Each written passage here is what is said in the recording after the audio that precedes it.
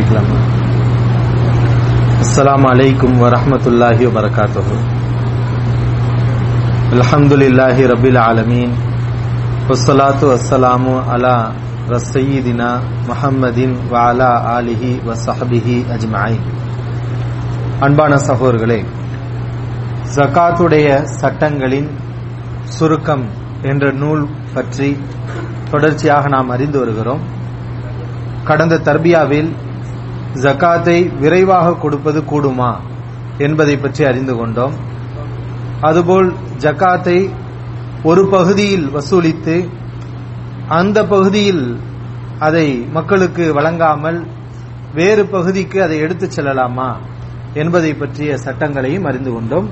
அதன் தொடர்ச்சியாக இன்று ஜகாத் கொடுக்கக்கூடியவர் பேண வேண்டிய சில கவனிக்க வேண்டிய சில ஒழுங்குகள். அதில் முதலாவது விஷயம், ஜகாத் கொடுக்கக்கூடியவர் 3 விஷயங்களை அல்லாஹ்விடத்தில் எதிர்பார்க்க வேண்டும். முதலாவது, அவர் அல்லாஹ்வுடைய விருப்பத்தை பெறுவதுதான் அவருடைய நோக்கமாக இருக்க வேண்டும். ஜகாத்தை கொடுக்கக்கூடியவர் அல்லாஹ்வை அவர் விரும்புகிறாரா இல்லையா என்பதை அல்லாஹ் சோதிக்கிறான் என்பதை புரிய வேண்டும் முதலில். ஏன்னா ஜகாத்தை கொடுக்கிறோம் இல்லையா, அல்லாஹ்வை யாரு விரும்புகிறார்களோ அவர்கள் தான் ஜகாத்தை கொடுப்பார்கள். ஏன்னா செல்வம் என்பது தெள்ள தெளிவாக அது துனியாவுடைய ஒரு விஷயம். ஒரு மனிதன் துனியாவை தருகிறான் என்றால் அதைவிட பெரிதை எதிர்பார்ப்பான். நாம துனியாவை கொடுக்க முன் வருகிறோம் என்றால் நாம அல்லாஹ்வுடைய விருப்பத்தை அதிலே நாம எதிர்பார்க்கிறோம். ஆக அல்லாஹ்வை நம்ம உண்மையிலே நேசிக்கிறோமா இல்லையா என்பதுடைய ஒரு சோதனை தான் இந்த ஜகாத் என்பது. இரண்டாவது, கஞ்சத்தனம், மனிதனுடைய ஈமானை அளிக்கக்கூடிய கஞ்சத்தனம், அதிலிருந்து நாம் விடுபடுகிறோம். இந்த ஜகாத்தை கொடுக்கும் போது கஞ்சத்தனம் நம்மிடம் இல்லாமல் போய்விடுகிறது. மூன்றாவது, அல்லாஹ் கொடுத்த நிஅமத்து தான் செல்வம் என்பது.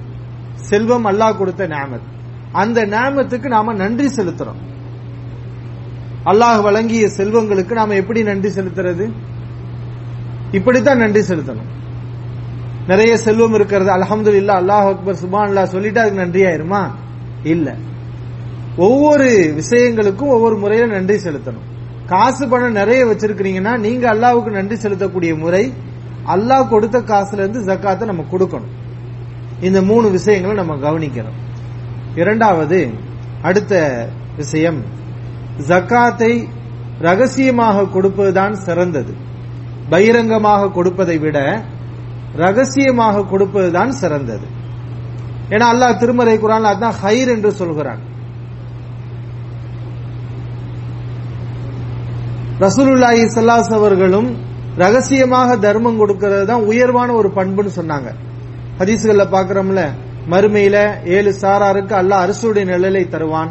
அவர்கள ஒரு சாரார் யார்? வலது கையில கொடுக்கக்கூடிய தர்மம் இடது கைக்கு தெரியாத அளவுக்கு செய்யக்கூடியவர். ஆக அந்த அளவுக்கு ரகசியமாக கொடுக்கிறது ஜகாத்துல ஒரு உயர்வான ஒரு நிலை. ரகசியமாக கொடுக்கும் போது நம்மிடத்துல இஹ்லாஸ் இருக்கிறது என்பது நமக்கே கன்ஃபார்ம் ஆகும். ஏன்னா ஒரு மனுஷன் ஜகாத்தை கொடுக்கும் போது அதுல பகிரங்கப்படுத்தும் போது பல்வேறு விஷயங்களை எதிர்பார்க்கலாம்.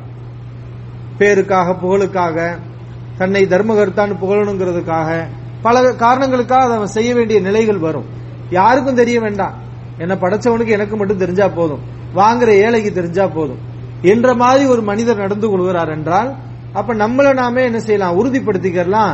சரி, நம்ம எதையும் எதிர்பார்க்கல, அதனாலதான் ரகசியமாக நம்ம கொடுத்திருக்கிறோம். ரகசியமாக கொடுப்பதுதான் சிறந்தது. சில நேரங்களில் பகிரங்கமாக கொடுக்க வேண்டிய நிலைகள் வந்தால் கொடுக்கலாம், அதுவும் தவறல்ல. ஆனா எண்ணம் கரெக்டாக சரியாக இருக்கணும். அல்லாஹ் திருமறை குர்ஆன்ல சொல்கிறான், இன் துபுது ஸதகாத்தி ஃபநஇமாஹிய, நீங்கள் தர்மங்களை பகிரங்கப்படுத்தி செய்தால் அதுவும் நல்லதுதான். வஇன் துஃபூஹா வ துஅதுல் ஃபுகரா ஃபஹுவ கைருல் லக்கும், நீங்கள் அதை மறைத்து ஃபுகராக்களுக்கு வழங்கினால் அதுதான் உங்களுக்கு சிறந்தது. ரெண்டையும் ரப்புல் ஆலமீன் அனுமதிக்கிறான். பகிரங்கமாக கொடுக்கிறதும் தப்பு இல்ல, ரகசியமா கொடுக்கிறதும் நல்லது. ரெண்டுல எது நல்லதுன்னு கேட்டா ரகசியமா கொடுக்கிறது தான் என்னது சிறந்தது. பகிரங்கமா கொடுக்கும்போது நம்முடைய எண்ணம் என்னவா இருக்கணும்? 4 பேருக்கு தெரியற மாதிரி கொடுத்தா, பத்தியா நான் கொடுக்கிறேன், நீ எல்லாம் கொடுக்கறியா, ஏன்னா அப்படி பெருமை அடிக்கிறது வரக்கூடாது. நான் கொடுப்பது கொண்டு நீங்களும் கொடுங்கள், அடுத்தவங்களை தூண்டுவதுதான் நோக்கமாக இருக்கணும். நான் கொடுக்கிற இந்த ஏழைக்கு கிடைக்குது, பகிரங்கமா செஞ்சா நம்ம செய்யறத பார்த்துட்டு 4 பேர் செய்வாங்க, அப்ப அவருக்கு நிறைய பணம் கிடைக்கும், அவருடைய தேவைகள் முழுமையடையும் என்பது அவருடைய நோக்கமாக இருக்கணும். இன்னொன்னு, பகிரங்கமா கொடுக்கும்போது அந்த ஏழையுடைய தன்மானமும் பாதிக்கப்படும். சில ஏழைகள் இருப்பாங்க, பகிரங்கமா வாங்குறத பிரச்சனையா நினைக்க மாட்டாங்க.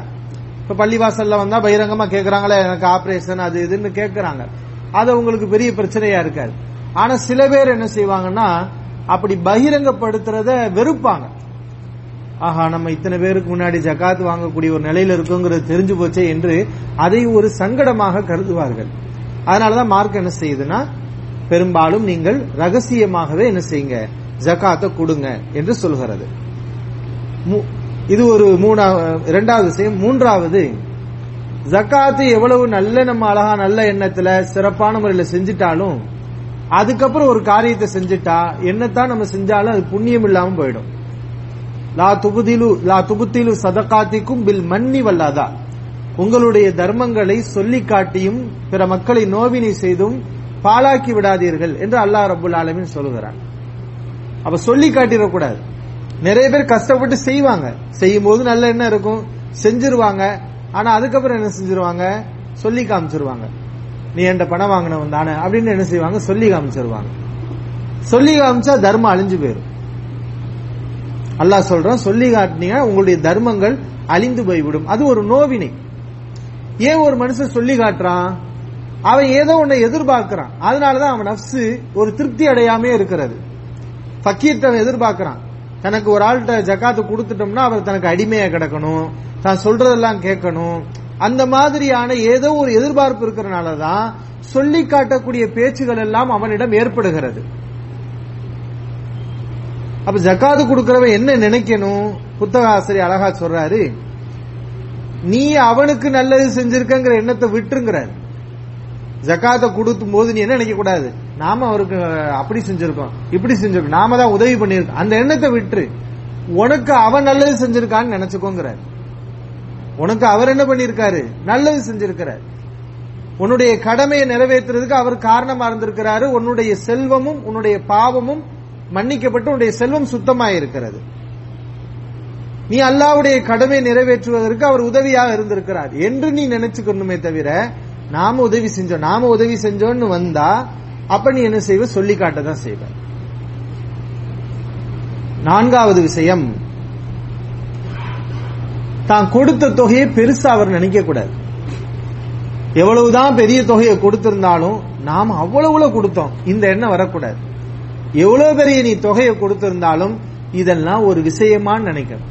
இதெல்லாம் ஒரு பெரிய உதவியா, நம்ம என்னத்தை பெருசா கொடுத்துட்டோம், என்னத்தை எவ்வளவு பெருசா கொடுத்தாலும் நமக்கு என்ன வரணும், நம்மளாம் ஒன்னும் பெருசா கொடுக்கல, அல்லாஹ் நமக்கு எவ்வளவோ கொடுத்திருக்கிறான், அதோட ஒப்பிட்டு பார்த்தா இதெல்லாம் ஒண்ணுமே இல்ல, ஊர் உலகத்துல எவ்வளவு பேர் இதை விட பெரிய பெரிய தொகையெல்லாம் ஏழை எளியவர்களுக்கு கொடுக்கறாங்க, அப்ப நம்ம ஒன்னும் பெருசா கொடுக்கல என்று அவர் தன்னை தாழ்த்தி கொள்ள வேண்டும். இது மாதிரியான எண்ணங்கள் வந்தாதான் ஒரு மனிதர் அல்லாஹ்விடத்துல உயர்வார். அவருக்கே என்ன வந்துருச்சுவீங்களா, நம்ம யாரு, நம்ம அவ்வளவுல கொடுத்துருக்கோம் இவ்வளவுல கொடுத்துருக்கோம் என்ன வந்துருச்சுன்னா அப்புறம் காலப்போக்குல சொல்லி காட்ட ஆரம்பிச்சிருவாரு, அவருடைய தர்மத்தை அவரே அழிக்க ஆரம்பிச்சிருவார். ஆனால் நமக்கு என்ன செய்யக்கூடாது, ஒரு பிரமிப்பு வரக்கூடாது, ஒரு பூரிப்பு வரக்கூடாது, நம்ம சூப்பர் அப்படிங்கிறது வரவே கூடாது. நபிமார்கள் எல்லாரும் எடுத்து பாருங்க, அவங்க எவ்வளவுதான் மார்க்கத்துல தொண்டு செஞ்சாலும் பயந்துகிட்டு தான் இருந்தாங்க. தௌஹீதுல எவ்வளவு உறுதியா இருந்து தியாகம் பண்ணாலும் அல்லாஹ் இதை அழிச்சிருவானா, ரப்பனா தகப்பல் மின்னா, யா அல்லாஹ் எங்களிடமிருந்து ஏற்றுக்கொள் என்று அல்லாஹ்விடத்துல துவா செய்யக்கூடியவர்களாக தான் இருந்தாங்க. ஒமா யகூனு லனா நஊத ஃபீஹா, நாங்க ஒரு காலம் ஷிர்க்கு பக்கம் போக மாட்டோம், இல்லா யஷா அல்லாஹு ரப்புனா, எங்களுடைய ரப்பு அல்லாஹ் நாடினாலே தவிர. அப்ப அவங்க முழுக்க முழுக்க நான் 100% சரியானவன் என்ற பிடிவாதத்தை அவங்கள்ட்ட பார்க்க முடியாது, பூரிப்பையே பார்க்க முடியாது. முழுக்க முழுக்க அவர்கள் தௌஹீது கொள்கையை பிரச்சாரம் செய்யும் காலமெல்லாம் அவங்க எதை விஷயம் கவனம் வச்சிருந்தாங்க, அல்லாஹ் நாடாதான் நம்ம சரியா இருக்க முடியும், அல்லாஹ் நாடாட்டா நம்மளும் தொலைஞ்சோம் அப்படிங்கிற அந்த விஷயம் நமக்கு வரணும், பூரிப்பு வரக்கூடாது. ஐந்தாவது விஷயம், அவருக்கு அல்லாஹ் ஹலாலாக்கிய செல்வத்திலிருந்து ஜகாத்தை கொடுக்கணும். நம்ம கொடுக்கிற ஜகாத் ஹலாலான செல்வத்திலிருந்து நம்ம கொடுக்கிறோமா, என்பதை கவனித்து கொடுக்கணும். ஹராமான செல்வத்திலிருந்து கொடுத்தா அது ஏற்றுக்கொள்ளப்படாது. இன்னல்லாஹ தய்யிப், அல்லாஹ் தூய்மையானவன். லா யக்பலு இல்ல தய்யிப், தூய்மையை தவிர வேற எதையும் அவன் ஏற்றுக்கொள்ள மாட்டான். அப்ப இந்த தொய்யிப்னா என்ன, சுத்தமானதுன்னா என்ன, ஹலாலானதுதான் தொய்யிபான செல்வம். அதைத்தான் அல்லாஹ் ஏற்றுக்கொள்வான். அடுத்த விஷயம், அதாவது இதே இந்த 5வது விஷயத்திலேயே நமக்கு சொல்லப்படுற கவனிக்க வேண்டிய விஷயம், கொடுக்கிற பொருள் ஹலாலா இருக்கிற மாதிரி தரமானதாகவும் இருக்கணும். சேர்த்து ஹலாலா இருக்கும், ஆனா அது தரமானதாக இருக்காது. நம்மளே அருவருப்பா நினைப்போம், நாம அதை சாப்பிட மாட்டோம். நமக்கும் தெரியும் இதை வாங்குறவங்களும் சாப்பிட மாட்டாங்கன்னு தெரியும். அப்ப அந்த மாதிரியான பொருளை கொடுத்துட்டு நான் தர்மம் செஞ்சுட்டேன் அப்படின்னு சொன்னா இது எப்படி அல்லாஹ் ஏத்துக்குருவான்? இது ஜக்காத்துடைய ஒரு மிக முக்கியமான விஷயம், தர்மம் செய்யக்கூடியவர்கள் கவனிக்க வேண்டியது. ஏன்னா அல்லாஹ் திருமறை குர்ஆன்ல கூறுகிறான், வலா தயம்மமுல் ஹபீஸ மின்ஹு துன்ஃபிகூன், நீங்கள் தர்மம் செய்றீங்களே அதுல கெட்டதை நாடாதீங்கிறான் அல்லாஹ். ஹபீஸ் கெட்டத, மோசமானதை தர்மம் செய்ய நினைக்காதீங்க, நல்லதை கொடுங்க. வலஸ்தும் பி ஆகிதீஹி இல்லா அன் துக்மிது ஃபீஹி, அந்த மாதிரி நீங்க தர்மம் செய்றீங்களே அதை நீங்களே கண்ணை மூடிக்கிட்டு சுழிச்சுக்கிட்டு தான் எடுக்கிறீங்க, முகத்தை சுழிச்சுக்கிட்டு தான் எடுக்கிறீங்க. இப்போ உங்களுக்கே அப்படி இருக்குன்னா இந்த மாதிரியானதை நீங்க தர்மம் செய்யலாமா? நல்லதை தர்மம் செய்யுங்க, சிறந்ததை தர்மம் செய்யுங்க அப்படின்னு அல்லாஹ் ரப்பல் ஆலமீன் சொல்றான். சில பேர் செய்வாங்க என்ன, கீழே தூக்கி குப்பையில போட வேண்டியதை என்ன செய்வாங்க, தர்மம் ஆச்சுக்கோ, நான் தர்மம் செஞ்சுட்டேன். இதுக்கு பேர் தர்மமா? இது மாதிரியான பொருட்கள் நம்ம செய்யலாமா? கொடுக்கறத என்ன செய்யணும், தரமானதா கொடுக்கணும். அது சம்பந்தப்படுறவங்களுக்கு பிரயோஜனம் அளிக்கும், அவங்களுக்கு அது ஒரு சந்தோஷத்தை கொடுக்கும். அந்த மாதிரியான செல்வங்களை தான் நம்ம என்ன செய்யணும், ஜகாத்தா தர்மமாக நம்ம கொடுக்கணும். இதுக்கு 2 காரணத்தை ஆசிரியர் சொல்றார். ஏன் தரமானதை ஹலாலானதை நம்ம கொடுக்கணும்னு கேட்டா, ஒன்று அது அல்லாஹ்வுடைய ஹக்கு. ஜகாத் என்பது அல்லாஹ்வுடைய ஹக்கு. அல்லாஹ் எப்படிப்பட்டவன், மகத்துவம் மிக்கவன், சிறப்புக்குரியவன். ஒரு மனிதர் ஒரு உயர்வான ஒருவர் என்றால் அவரிடத்துல மட்டமானதையா போய் கொடுப்போம்? அவருக்காக நம்ம அன்பளிப்பு பிரசன்ட் செய்யும் போது எதை யாருமே ஏத்துக்கிற மாட்டாங்களோ தரமற்ற ஒரு பொருளையா போய் நம்ம அன்பளிப்பா கொடுப்போம்? அவர் எவ்வளவு பெரிய ஆளு, அவருக்கு எதை கொடுக்கணும், இது கூட உங்களுக்கு தெரியலையா? இப்படிதான் மனுஷன் பேசுவான். அப்ப இது அல்லாஹ்வுடைய ஹக்குங்கிறப்போ நமக்கு அதுல கவனம் அதிகமா இருக்கணும். இதுல நம்ம இந்த மாதிரி செய்யக்கூடாது. அதனாலதான் இந்த பாருங்க, குர்பானி கொடுக்கறதெல்லாம் பாருங்க, ரசூல் ஸல்லல்லாஹு அலைஹி வஸல்லம் நொண்டியை கொடுக்க கூடாது, அந்த மாதிரி கோளாறுகள் உள்ளதை நம்ம தரக்கூடாதுங்கிறதெல்லாம் நபி ஸல்லல்லாஹு அலைஹி வஸல்லம் சொல்லி இருக்கிறாங்க. இப்ப இது ஒரு காரணம், தரமானதை கொடுக்க வேண்டும் என்பது. இன்னொரு காரணம் என்னன்னா, அது உனக்குரிய ஹக்கு இருக்கு அதுல. ஏன்னா நீ தரமானதை கொடுத்தா நாளைக்கு தரமானது தானே உனக்கு கிடைக்கும். இங்க நல்ல தரமானதை நீ கொடுத்தேன்னா அல்லாஹ்விடத்துல நாளைக்கு மறுமையில அது மாதிரி ஒரு தரமானது தான் அல்லாஹ் என்ன செய்வான், உனக்கு தருவான். இப்ப நீ மட்டமானதை கொடுத்தேன்னா அப்ப உனக்கு மட்டமானது தானே கிடைக்கும். அது மாதிரி நேசத்துக்குரியதை கொடுக்கணும், விருப்பத்துக்குரியதை கொடுக்கணும். நம்ம எதை விரும்புறோமோ அதை கொடுக்கணும். இது உண்மையிலே நிறைய பேர் தர்மம் செஞ்சிருவாங்க. ஆனா பெரும்பாலும் தர்மம் செய்யறதுலாம் என்ன, எது எது அவங்களுக்கு தேவை போக அவங்களுக்கு எக்ஸ்ட்ரா இருக்கோ, தேவை இல்லாம இருக்கோ அதை கொடுப்பாங்க. எது மேல உங்களுக்கு ஹொப்பு அதிகமா இருக்கோ அதை வச்சுக்கிடுவாங்க. இதுதான் பொதுவான மனிதரிடத்துல பார்க்கக்கூடிய விஷயமா இருக்கு. ஆனா இஸ்லாம் நமக்கு என்ன சொல்லுதுன்னா, உன் கல்புல இருந்து தூக்கி போடுங்குது. கொடுக்கறது என்னமோ நம்ம இதயத்தை அத்து போட்ட மாதிரி தான் இருக்கும். ஜகாத்துங்கிறது இதயத்தை தூக்கி எறிகிறது தான், கல்பை தூக்கி நம்ம எரியிற மாதிரி உள்ள ஒரு விஷயம் தான். ஏன்னா ஹொப்பு உள்ளத்துல இருக்கும். அல்லாஹ்வுக்காக கொடுத்துதான் ஆகணும். கொடுத்துட்டோம்னா நம்ம ஜெயிச்சிட்டோம். அதான் மார்க் என்ன சொல்லுது, நீ விரும்புறத கொடுன்னு சொல்லுது. லா யூமினு அஹதுக்கும் ஹத்தா யுஹிப்ப லி அஹீஹி மா யுஹிப்பு லி நஃப்ஸிஹி, தனக்கு விரும்புவதை தன்னுடைய சகோதரனுக்கு விரும்பாத வரை நீங்கள் யாரும் மூமினாக முடியாது. ஈமானே இதுலதான் இருக்கிறது. ஈமானே எதுல இருக்கிறது, நமக்கு எதை விரும்புறோமோ அதை நம்முடைய சகோதரனுக்கு விரும்பணும். அல்லாஹ் திருமறை குர்ஆன்ல கூறுகிறான், லன் தனாலுல் பிர்ர ஹத்தா துன்ஃபிகு மிம்மா துஹிப்பூன், நீங்கள் விரும்பக்கூடியதிலிருந்து தர்மம் செய்யாத வரை நீங்கள் நன்மையை அடையவே முடியாது. நீங்க எதை விரும்புறீங்க அதை கொடுங்க மக்களுக்கு. நம்ம விரும்புறத கொடுக்கணும். நம்ம எதை விரும்புவோம், காசு பணத்தை விரும்புவோம், அதை கொடுங்க. நல்ல தரமானதை விரும்புவோம், அதை கொடுங்க. நீங்க உடுத்துற ஆடையை விரும்புறீங்க, அதை கொடுங்க.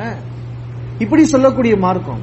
அதனாலதான் இந்த வசனம் இறங்கணும்னே அபு தல்ஹா ரலியல்லாஹு அன்ஹு என்ன பண்ணாங்க, அவங்க சொத்துலேயே அவங்களுக்கு விருப்பமான சொத்து பைருஹாங்கிற தோட்டம், மஸ்ஜித் நபவிக்கு எதிர்த்தாப்புல இருக்கும்.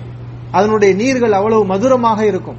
நபி ஸல்லல்லாஹு அலைஹி வஸல்லம் அந்த தோட்டத்துக்குள்ள போய் தான் ஆசுவாசப்படுவார்கள், ஓய்வெடுப்பார்கள். அந்த மாதிரியான தோட்டம். இந்த வசனம் இறங்கணுமே, இந்த தோட்டத்தை ஏழை எளியவர்களுக்கு பங்கு வச்சு கொடுங்க, அல்லாஹ் உங்களுக்கு எதை காட்டியிருக்கானோ அந்த அடிப்படையில் நீங்க செலவு பண்ணுங்க சொன்னாங்க சஹாபி. நபி உங்களே ஆச்சரியப்பட்டு போனாங்க. ஆஹா, பைருஹாவையா கொடுக்க முன் வந்துட்டீங்க, அது தாக்க மாலும் ராபியா, அது நல்ல லாபமான செல்வம் ஆயிடுச்சு. நபியே ஆச்சரியப்பட்டாங்க. ஆமா, அல்லாஹ் தானே சொல்லி இருக்கிறான் நீங்க விரும்புறத கொடுக்கணும்னு சொல்லி, என் செல்வத்திலேயே எனக்கு அதிக விருப்பமானது இதுதான், அதனால வச்சுக்கோங்க அப்படின்ட்டாங்க. நபி ஸல்லல்லாஹு அலைஹி வஸல்லம் அத உங்க ஏழைகளுக்கு, உறவு ஏழைகள் இருப்பாங்கல்ல, உறவினர்கள், அவங்களுக்கு பங்கு வச்சு கொடுங்கன்னு சொன்னாங்க. அப்ப இதுதான் இது வந்து மார்க்கத்தில் ஒரு உயர்வான நிலை. எது? நம்ம விரும்புறத அப்படியே கொடுக்கறது. அது சஹாபாக்கள் அப்படிலாம் இருந்திருக்கிறாங்க. இப்பெல்லாம் ஒரு மனுஷன் இருப்பாங்களா அப்படின்னு நம்ம நினைக்கிற மாதிரி தான் இருக்குது சூழ்நிலைகள்.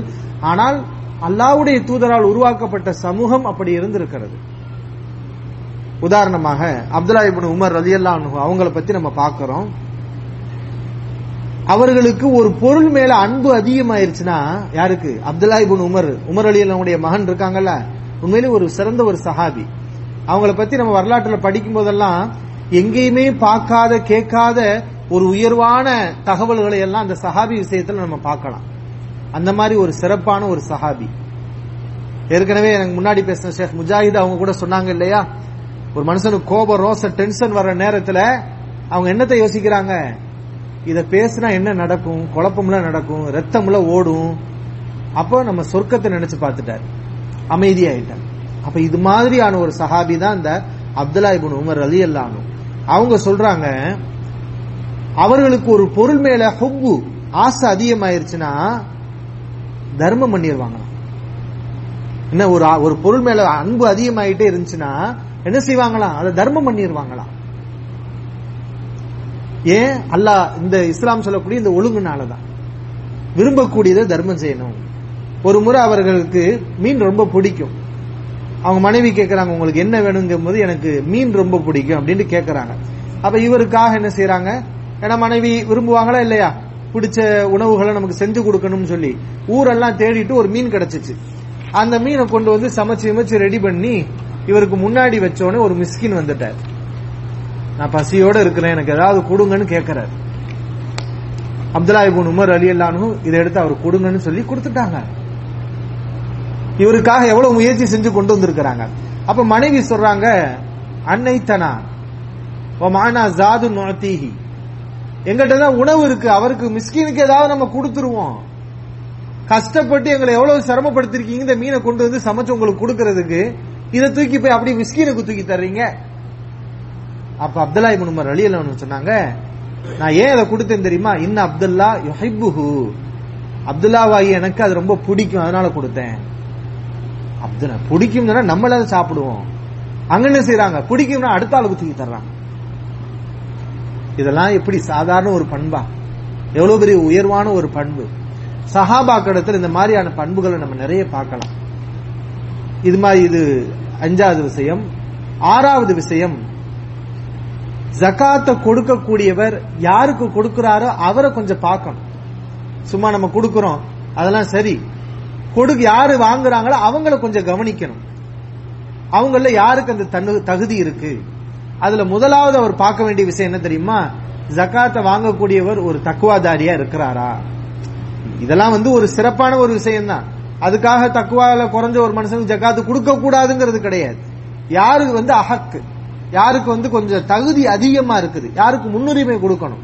ஒரு முத்தக்கின் ஒரு ஆள் ஏழையா இருக்கிறார், ஒரு மனுஷன் அந்த அளவுக்கு உள்ள ஒரு மனுஷன் கிடையாது, பேணுதல் உள்ள மனுஷன் கிடையாது, 2 பேரும் ஏழை தான். இந்த 2 பேர் நம்ம கண்ணுக்கு தெரியும் போது யாரை நம்ம முற்படுத்துறது? யாரை பார்க்கணும்? அந்த மார்க்கத்தில் பேணுதல் உள்ளவரா இருக்கிறார் இல்லையா, அவரை நம்ம பார்க்கணும். இதுல 2வது நம்ம கவனிக்க வேண்டிய விஷயம், இல்மு இருக்காங்கிறதை நம்ம பார்க்கணும். இல்மு இருந்தாதான் கொடுக்கணுங்கிறது கிடையாது. இதெல்லாம் வந்து ஒரு கூடுதல் தகுதிகள். ஏன்னா ஒரு கல்வியாளரா இருக்கிறார், மார்க்க கல்வி உள்ளவரா இருக்கிறார், ஆனா அவர் தேவை உள்ளவரா இருக்கிறார். அவருக்கு தகுதி இருந்து அவருக்கு நம்முடைய தொகையை கொடுத்தோம்னு சொன்னா இல்மு வாழும். ஏன்னா மார்க்க கல்வி என்பது தனியா வராது, அது வந்து நபர்கள் மூலம்தான், மனிதர்கள் தான் அதை தாங்கி வருவாங்க. மார்க்க கல்வியை உள்ளவர்களை நம்ம மரியாதைப்படுத்துறது மார்க்கத்தை மரியாதைப்படுத்துறது. அப்ப இந்த ஒரு கவனத்துல வச்சு கல்வியாளர்களை கவனிச்சு அவங்க அதுக்கு தகுதியானவர்களா இருந்தா அவங்களுக்கு முன்னுரிமை கொடுக்கணும். இதெல்லாம் என்ன வெறும் மார்க்க கல்வி எங்கெல்லாம் இருக்கு எல்லா இடத்தும் தூக்கி தந்துடக்கூடாது. இவன் மார்க்கர் அறிஞர்ப்பா ஜக்காத் வாங்க தகுதி. ஏற்கனவே தகுதியை நம்ம சொல்லியிருக்கோம். எத்தனை பேரு? 8 சாரார், 8 அவங்க தான். அந்த 8 சாரார்ல இந்த பண்புகள் இருந்துச்சுன்னா அவங்களுக்கு முன்னுரிமை. மூன்றாவது விஷயத்தை அவங்க என்ன பார்க்கணும்னா, மனம் அலையாமல் அல்லாஹ்வின் மீது ஓர்மை உள்ளவரா அவர் இருக்கணும். அல்லாஹ் நமக்கு அருள் புரிவான், அல்லாஹ் நமக்கு அருள் புரிவான். ஒரு ஆள் இப்படியே சொல்லிட்டு இருக்கிறார், அல்லாஹ் எனக்கு என்னங்க பெரிய கஷ்டம், அல்லாஹ் பாத்துக்கிருவாங்க, அல்லாஹ் எனக்கு இருக்கிறான். இந்த மாதிரியான மனிதர்கள் கஷ்டப்படுற பார்த்தா முந்தி கொண்டு அவங்களுக்கு நம்ம என்ன செய்யணும்? உதவி செய்யணும். அல்லாஹ் மேல அவ்வளவு நம்பிக்கை வச்சிருக்கிறான். நான்காவது, அடுத்தவங்கள்ட்ட கேட்காம வாயை திறக்காம இருக்கிறாங்களே, தேவை இருக்கும், ஜகாத்தை வாங்க வேண்டிய தகுதியில இருப்பாங்க, ஆனா அடுத்தவங்கள்ட்ட கேட்க மாட்டாங்க. ஏன்னா மான மரியாதையை பார்ப்பாங்க. இவர்களுக்கு தான் முன்னுரிமை. லில் ஃபுகரா இல்லதீன உஹ்சிரு ஃபீ சபீலில்லாஹ், அல்லாஹ்வுடைய பாதையிலே தடுத்து வைக்கப்பட்டுள்ள ஏழைகளுக்கு தர்மங்கள் உரியது. அவங்க எப்படிப்பட்டவங்கன்னா, யஹ்சபுஹுமுல் ஜாஹிலு, விளங்காதவர் அவர்களை பார்த்தா நினைப்பார் அகனியா, பணக்காரர் நினைப்பார். புரியுது? அவங்கள பத்தி இந்த டீட்டெயில் தெரியாதவங்க என்ன செய்வார்னா, பார்த்தா இந்த கோடீஸ்வரர் போல எப்படி பேசுறாரு, அவங்க பேச்சு அப்படி இருக்கும். அந்த பேச்சுல வராது, புலம்பல் இருக்காது, ஒரே வறுமைன்னா பேச மாட்டாங்க. அல்ஹம்துலில்லாஹ், அல்ஹம்துலில்லாஹ் நல்லா வச்சிருக்காங்க. தேவைகள் நிறைய இருக்கும், அல்ஹம்துலில்லாஹ்னு சொல்லுவாங்க. அவங்கள பார்த்தாலும் நமக்கு விளங்காது இவங்கள தேவை உள்ளவங்கன்னு. எப்பதான் நமக்கு தெரியும்? அவங்கள பத்தி யாராவது சொன்னா தெரியும், ரொம்ப மனுஷன் கஷ்டப்படுறாருங்க அப்படின்னு வேற யாராவது சொல்லுவாங்க. அல்ல அவரை பத்தி நம்ம கொஞ்சம் டீப்பா ஆய்வு பண்ணோம்னா அப்ப நமக்கு தெரியும், நம்ம மனுஷன் நல்லா பேரை பார்த்தா அப்படிதான் தெரியுது, ஆனா எங்கேயோ ஒரு இடத்துல கஷ்டப்படுற மாதிரியே தகவல் வந்துச்சு. இந்த மாதிரிலாம் நம்ம சில நேரத்தில் ஆய்வு பண்ணணும். அந்த மக்களுக்கு நம்ம ஜகாத்தை நம்ம என்ன செய்யணும்? கொடுக்கணும். அடுத்து குடும்பம். ஒரு ஆள் குடும்ப குட்டிகளோட இருக்கிறார், ஒரு ஆள் தனியா இருக்கிறார், 2 பேரும் ஏழைகள் தான். யாருக்கு முன்னுரிமை கொடுக்கிறது? குழந்தைகள். ஏன்னா அவருக்கு நிறைய சுமைகள் அதிகம், அவரை சுத்தி நிறைய உயிர்கள் இருக்கிறது. அப்ப அவங்களுக்கு நம்ம என்ன செய்யணும்? முன்னுரிமை கொடுக்கணும். அது மாதிரி கடன் மாதிரி உள்ள பிரச்சனைகள்ல சிக்கிய மனிதரா இருக்கிறார். கடன் இதெல்லாம் ஒரு எமர்ஜென்சி மாதிரி உள்ள விஷயம் தானே. கடன்ல ஒரு ஆள் சிக்கி இருக்கிறார் அப்படின்னா அவர் ஒரு அடிமை மாதிரி சிக்கின ஒரு ஆளு தான். அப்ப அவருக்கு நம்ம என்ன செய்யணும்? ஜகாத் முன்னுரிமை கொடுக்கணும். ஒரு ஆள் ஏழையா இருக்காரு, கடன் எல்லாம் கிடையாது, ஆனா ஏழையா இருக்காரு. இன்னொரு ஆள் கடன்ல சிக்கி இருக்கிறாரு, மேலும் வட்டி உளுந்து உளுந்து ஆள் போய்கிட்டே இருக்கிறாரு. அப்ப இந்த மாதிரியான ஆளுகளுக்கு நம்ம என்ன செய்யணும்? நம்ம ஜகாத்தை கொடுக்கணும், முன்னுரிமை கொடுக்கணும். இவங்களாம் முன்னுரிமையை பெற்றவர்கள். ஆறாவது, அந்த ஏழைகள், ஜகாத் வாங்கக்கூடிய தகுதி இருக்கக்கூடிய ஏழைகள் உறவினர்களாகவும் இருந்தால் அவர்களுக்கும் முன்னுரிமை. இதெல்லாம் விரிவா நம்ம ஏற்கனவே சொல்லியிருக்கோம். உறவுகளாக இருந்தால் அவங்களுக்கும் முன்னுரிமை.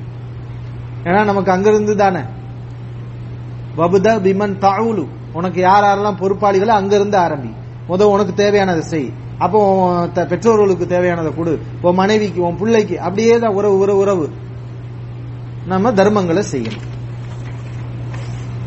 இப்ப நம்ம சொன்ன விஷயங்கள் எல்லாம் ஜகாத்து கொடுக்கக்கூடியவர் கவனிக்க வேண்டிய சில ஆதாபுகள், ஒழுக்கங்கள். அடுத்த ஃபஸ்ல் பிரிவு என்னன்னு கேட்டா, ஜகாத்தை வாங்கக்கூடியவர் கவனிக்க வேண்டிய ஒழுக்கங்கள், அவருக்கு கடைபிடிக்க வேண்டிய ஒழுங்குமுறைகள். அவங்களும் யாரா இருக்குன்னு 8 பேரை இப்ப சொல்ல விஷயத்தை எல்லாம் அந்த 8 பேர், அந்த 8 தகுதி உள்ளவர்களுக்கு தான் இது பொருந்தும் சொல்ற விஷயங்கள்லாம். அதுல முதலாவது விஷயம்,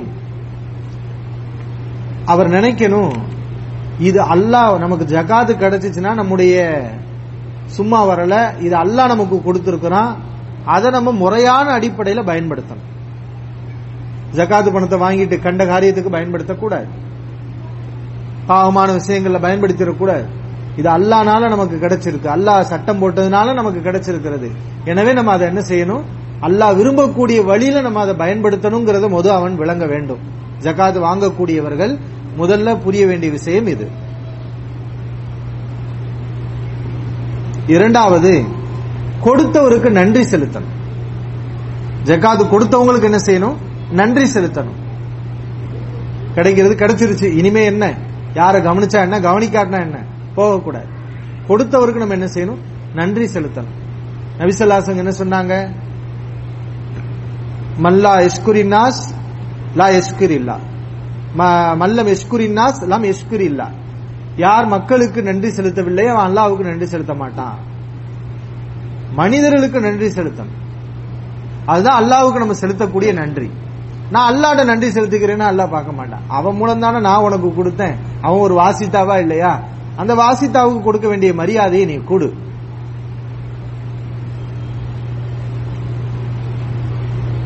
இரண்டாவது விஷயம். மூன்றாவது விஷயம், அவர் தன்னுடைய தேவைக்கு போக அதிகமாக பெறக்கூடாது. உதாரணமாக கடன் பெற்றிருக்கிறார். அவருடைய கடன் எவ்வளவு? ஒரு 50,000 ரூபான்னு வைங்க. நான் கடனாளின்னு சொல்லி 1 கோடி ரூபாய் வசூலிக்க கூடாது. 50,000 ரூபானா உனக்கு அந்த கடனை அடைக்கிறது, உன்னுடைய தேவைகள் பூர்த்தி அடைகிற அளவுக்கு நீ ஜகாத்தை வசூலிக்கலாம். அதுக்கப்புறமும் உனக்கு வருது அப்படின்னு கேட்டா இல்லங்க, என்னுடைய தேவை முழுமை அடைஞ்சிருச்சு, எத்தனை பேர் தேவை உள்ளவங்க இருப்பாங்க, அவங்களுக்கு நீங்க இதை கொடுத்துருங்க என்று நாம் சொல்லிடணும். தேவைக்கு போக நம்ம என்ன செய்யக்கூடாது அதிகமாக. அது கொடுக்கிறவங்களுக்கு தெரியாது. அப்ப வாங்குற ஆளுதான் அதை என்ன செய்யணும்? கவனிச்சு அதை பேணிக் கொள்ள வேண்டும்.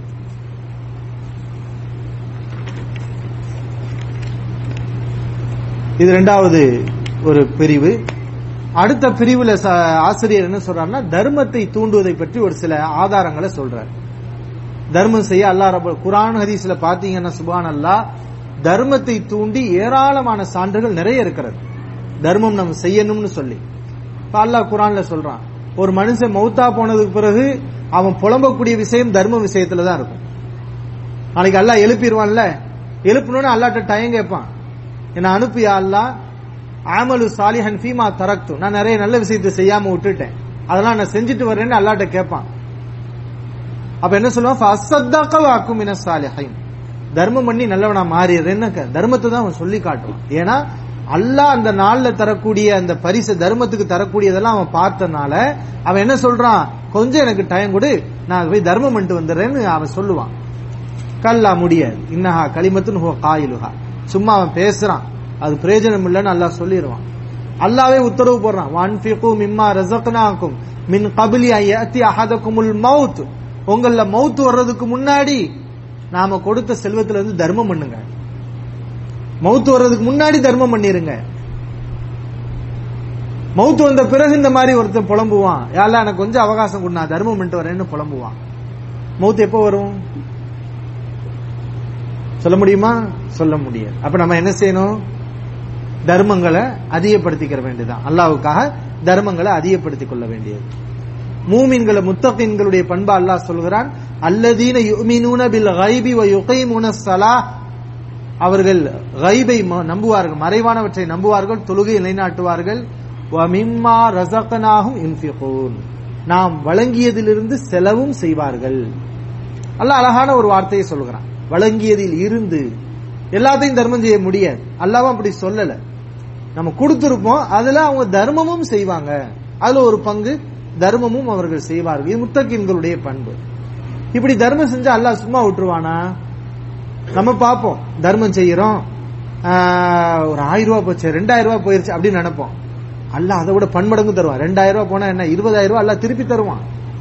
மன் தல்லதி யுக்ரிதுல்லாஹ கர்தன் ஹஸனா, யார் அல்லாஹ்வுக்கு அழகான கடனை தருவார், ஃபயுலாஇஃப லஹு அலாஃபன் கஸீரா, பன்மடங்காக அல்லாஹ் அதை பெருக்குவான். அல்லாஹ் பெருக்குவான். இது தர்மத்துடைய ஒரு விஷயம். நபி ஸல்லல்லாஹு அலைஹி வஸல்லம் அடித்து சொல்றாங்க, உறுதிப்படுத்தி சொல்றாங்க, அல்லாஹ் மேல சத்தியமா, மா நகஸத் ஸதகத்தும் மின் மால், சதகா இருக்கே அது செல்வத்தை குறைக்கவே குறைக்க. இது ரசூலுடைய சொல், பொய்யாகுமா? தர்மம் பண்றோம், நமக்கு பார்த்தா குறைஞ்சிருச்சு, தர்மம் பண்ணி குறைஞ்சு போச்சே நம்ம நினைப்போம். அல்லாஹ்வுடைய தூதர் சொல்றாங்க, அது தர்மம் குறைக்க, இதை விட அல்லாஹ் பன்மடங்காக உனக்கு தருவான். அடுத்து வந்துகிட்டே இருக்கும் உனக்கு. பாரு, நீ கொடுக்க கொடுக்கத்தான் வரும். கிணறு எப்படி இறக்கி இறக்கத்தான தண்ணீர் சுரக்கும், இறக்காத கிணறு அப்படியே தான் கிடக்கும். அதே மாதிரிதான் தர்மம் கொடுக்க கொடுக்க தான் அல்லாஹ் கொட்டிக்கிட்டே இருப்பான். அதனாலதான் அல்லாஹ் சொல்றான், தர்மத்தை சொல்லும் போது என்னென்ன வார்த்தைகளை பயன்படுத்துறான் பாருங்க. அல்லதீன யுன்ஃபிகுன அம்வாலஹும் பில்லைலி வன்னஹாரி, இரவிலேயும் பகலிலேயும் தர்மம் செய்வார்கள். சிர்ரம் வ அலானியா, ரகசியமாகவும் பகிரங்கமாகவும் தர்மம் செய்வார்கள். எல்லா நேரத்திலையும், அதுக்கு காலம் நேரம் எதுவுமே கிடையாது, எல்லா நேரத்திலும் தர்மம் செய்வார்கள். அவர்களுக்கு எந்த பயமும் இல்லை, அவர்கள் கவலைப்பட மாட்டார்கள் என்று அல்லாஹ் சொல்கிறார். இன்னும் நபி ஸல்லல்லாஹு அலைஹி வஸல்லம் சொன்னாங்க, தர்மத்திலேயே உயர்வான தர்மம் எது, சிறந்த தர்மம் எது? புகாரியில் பதிவு செய்யப்பட்டிருக்கிறது, ஐயு சதகத்தி ஆதம அஜரா, எந்த தர்மம் மகத்தான கூலிக்குரியது. நபி ஸல்லல்லாஹு அலைஹி வஸல்லம் அளவெல்லாம் சொல்லல, என்ன 2 லட்சம் ரூபாய் தர்மம் செய்யணும், அது தங்க கட்டியாக இருக்க வேண்டும், அது வைர மாலையாக இருக்கு, இதெல்லாம் சொல்லவே இல்லை. அது மேற்றே கிடையாது. என்ன விஷயம்? அந்த சத்தக அந்த சஹீஹுன் ஷஹீஹுன், நீ நல்ல ஆரோக்கியமா இருக்கிற, நீ கொடுக்கிற காசை உன்னால அனுபவிக்க முடியும், இப்போ உனக்கு தெம்பு இருக்குது. உள்ளம் என்ன சொல்லுது? கஞ்சத்தனத்தை சொல்லுது. தக்ஷல் ஃபக்ர, ஆனா உனக்கு ஏழ்மையை நீ விரும்புகிறாய். என்ன, இதை கொடுத்துட்டா நமக்கு அடுத்து ஏழ்மை வந்துருமோ, அந்தந்த தேவைகள்லாம் நிறைவேறாம போயிருமே, நிறைய தேவைகள் இருக்கு, இதை கொடுத்துட்டா அதெல்லாம் நிறைவேறாம போயிருமே, இப்படி நீ ஏழ்மையையும் அஞ்சுகிறாய். தாமுலல் கினா, செல்வந்தத்தை, செல்வம் பணக்காரனாக இருப்பது நீ விரும்புற, இன்னும் நிறைய சேமிக்கணும் அப்படிங்கிற ஒரு எண்ணமும் உன்னிடத்துல இருக்கிறது. இதெல்லாம் எப்ப இருக்கும்? ஒரு மனுஷன் நல்ல ஆரோக்கியத்தோட இருக்கும்போது தான் இருக்கும். எப்ப அவன் சக்கராத்து காலுக்கு போயிட்டானோ அப்ப அவன் என்ன செய்ய மாட்டான், அவன் ஏழையா இருந்தான்னா பணக்காரனா அதெல்லாம் பார்க்கவே மாட்டான்.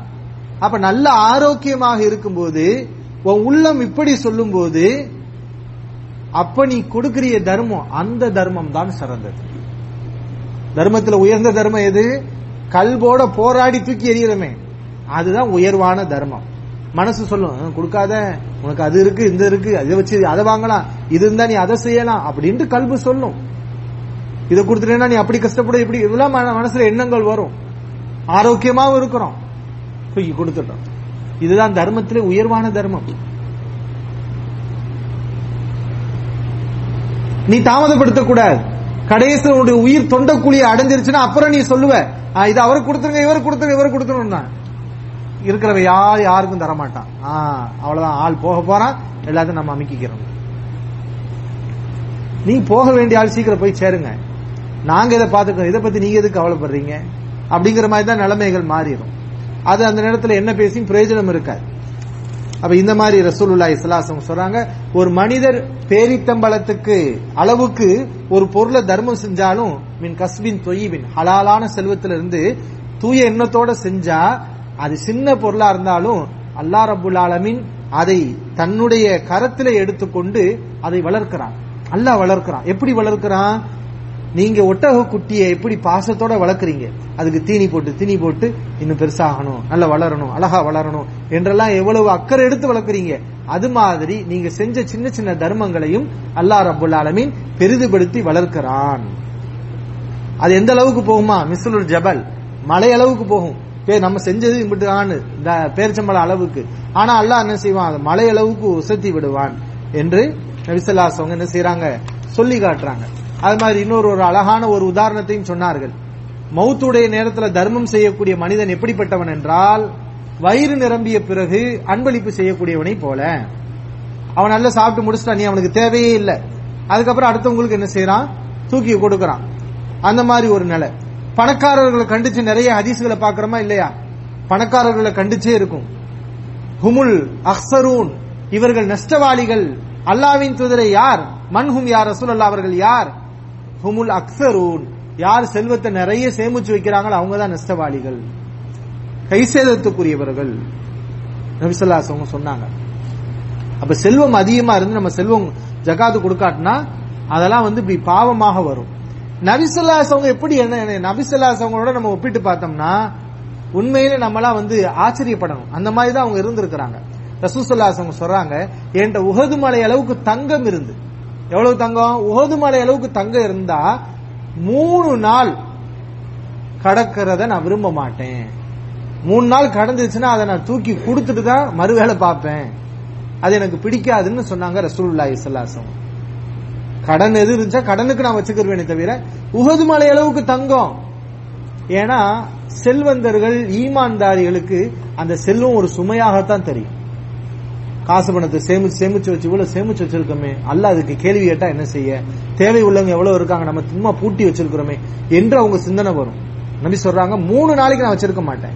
ஒரு ஹதீஸ்ல நம்ம பாக்குறோம்ல, ரசூலுல்லாஹி ஸல்லல்லாஹு அலைஹி அவர்கள் தொழுவு முடிஞ்சோடனே, அசர் தொழுவு முடிஞ்சோடனே சஹாபாக்கெல்லாம் தொழுது உட்கார்ந்து இருக்கிறாங்க, திக்ர் தஸ்பீஹ் எல்லாம் வளமையா செய்வாங்க. ஆனா அந்த நேரத்தில் என்ன செய்யறாங்க, அவ்வளவு பேரையும் தாண்டி கொண்டு வேகமா ஓடுறாங்க. இங்கே நபி ஏன் இவ்வளவு பதைக்க ஓடுறாங்க, சீக்கிரம் முடிச்சுட்டு வந்தாங்க. நான் ஏன் போனேன் தெரியுமா, என்ற ஒரு பொருள் தர்மமாக வந்துச்சு, அதனா ஒரு நாள் நைட்டு என்னிடத்துல வைக்கிறத கூட நான் விரும்பல, அதனால அதை நான் உரியவங்கிட்ட கொடுத்துட்டு வர்றேன் அப்படின்னு சொன்னாங்க. இப்ப எவ்வளவு அவசரம், எவ்வளவு அக்கறை காட்டி இருக்கிறாங்க. இது நபி ஸல்லல்லாஹு அலைஹி அவங்களுடைய ஒரு பண்பு. அடுத்தவங்களுடைய பொருளை என்ன செய்ய மாட்டாங்க, வச்சுக்கிற மாட்டாங்க. வச்சுக்கிறனா சொந்தமா வச்சுக்கிறது இல்ல, யூஸ் பண்றது கிடையாது. சும்மா ஒரு 4 நாள் போட்டு வச்சிருவோமே, சில பேர் இருப்பாங்கல்ல, இதெல்லாம் நானா எடுத்தேன், ஆனா எடுத்து என்ன செய்வாங்க, 1 மாசம் அப்படி வச்சுக்கிறது, 2 மாசம் வச்சுக்கிறது, அப்படியே கிடக்கும். அதுவும் முறைகேடு தான். இறுதியாக ஒரே ஒரு ஹதீஸை சொல்லி என்னுடைய உரையை நான் முடிவு செய்கிறேன். மறுமையில அரசுக்குரிய நிழலுக்குரியவர்களாக நபி ஸல்லல்லாஹு அலைஹி வஸல்லம் 7 தன்மை உள்ளவர்களை சொன்னாங்க. அந்த 7 தன்மை உள்ளவர்கள்ல ஒரு சாரார் யார், ரஜுலுன் தஸத்தக அஃபா ஹத்தா லா தஅலம ஷிமாலுஹு மா துன்ஃபிகு யமீனுஹு. வலது கையில கொடுக்கக்கூடிய தர்மம் இடது கைக்கு தெரியாத அளவுக்கு ரகசியமாக தர்மம் செய்தவர். இந்த அந்த 7 பேருடைய தன்மையும் பாத்தீங்கன்னா, அவங்களாம் ஒரு பெரிய ஸ்காலர்கள், சாதாரண எல்லா நல்லடியார்கள் மாதிரி உள்ள ஆட்கள் கிடையாது. விசேஷமான அடியார்கள், அல்லாஹ்வுக்கு மிக விசேஷமான பண்புகளை கொண்ட சிறப்புக்குரியவர்கள், விஐபிகள். அந்த அல்லாஹ் விஐபி ஆக்குறதுக்குரிய ஒரு பண்பு என்ன, தர்மத்தை யாருக்கும் தெரியாம என்ன செய்ய, ரகசியமா போய் கொடுத்து யாருக்கும் தெரியக்கூடாது. சில பேர் என்ன செய்ய, தர்மம் செய்யறது செஞ்சுட்டு என்ன செய்யறது, அவர் ரொம்ப கஷ்டப்பட்டாரு பாவம் நான் கொடுத்தேன் அப்படின்னு சொல்றது. இதெல்லாம் தர்மங்களை என்ன செய்யும், பாதிக்கும். ஒரு நேரத்தில் நம்ம சொல்லலாம், என்னன்னா நம்மளை பத்தி ஒரு விஷயம் பரவுது, என்ன இப்ப நம்ம செல்வந்தரா இருக்கிறோம், பாக்குறாங்க 4 பேர் பேசிக்கிறாங்க, என்ன இவன் கஞ்சனா இருக்கிறான், 5 பைசா யாருக்கும் தரமாட்டிக்கிறான், இப்படி நம்மளை பத்தி ஒரு கெட்ட அபிப்பிராயம் பரவும் போது நம்ம என்ன செய்யலாம், நான் தர்மம் செய்யத்தான் செய்யறேன் அப்படின்னு சொன்னோம்னா அது என்ன செய்யாது, பகிரங்க தப்பான ஒரு விஷயத்துல வராது. பெருமை அடிக்கிறது, புகழ்ச்சி எதிர்பார்க்கிறது வகையில என்ன செய்யக்கூடாது, இது வரக்கூடாது. இன்ஷா அல்லாஹ் இதனுடைய தொடர்ச்சியை அடுத்தடுத்த தர்பியா வகுப்புல இன்ஷா அல்லாஹ் அறிந்து கொள்வோம். சுப்ஹானக அல்லாஹும்ம வபிஹம்திக அஷ்ஹது அல்லா இலாஹா இல்லா அன்த அஸ்தக்ஃபிருக வ அத்தூபு இலைக்.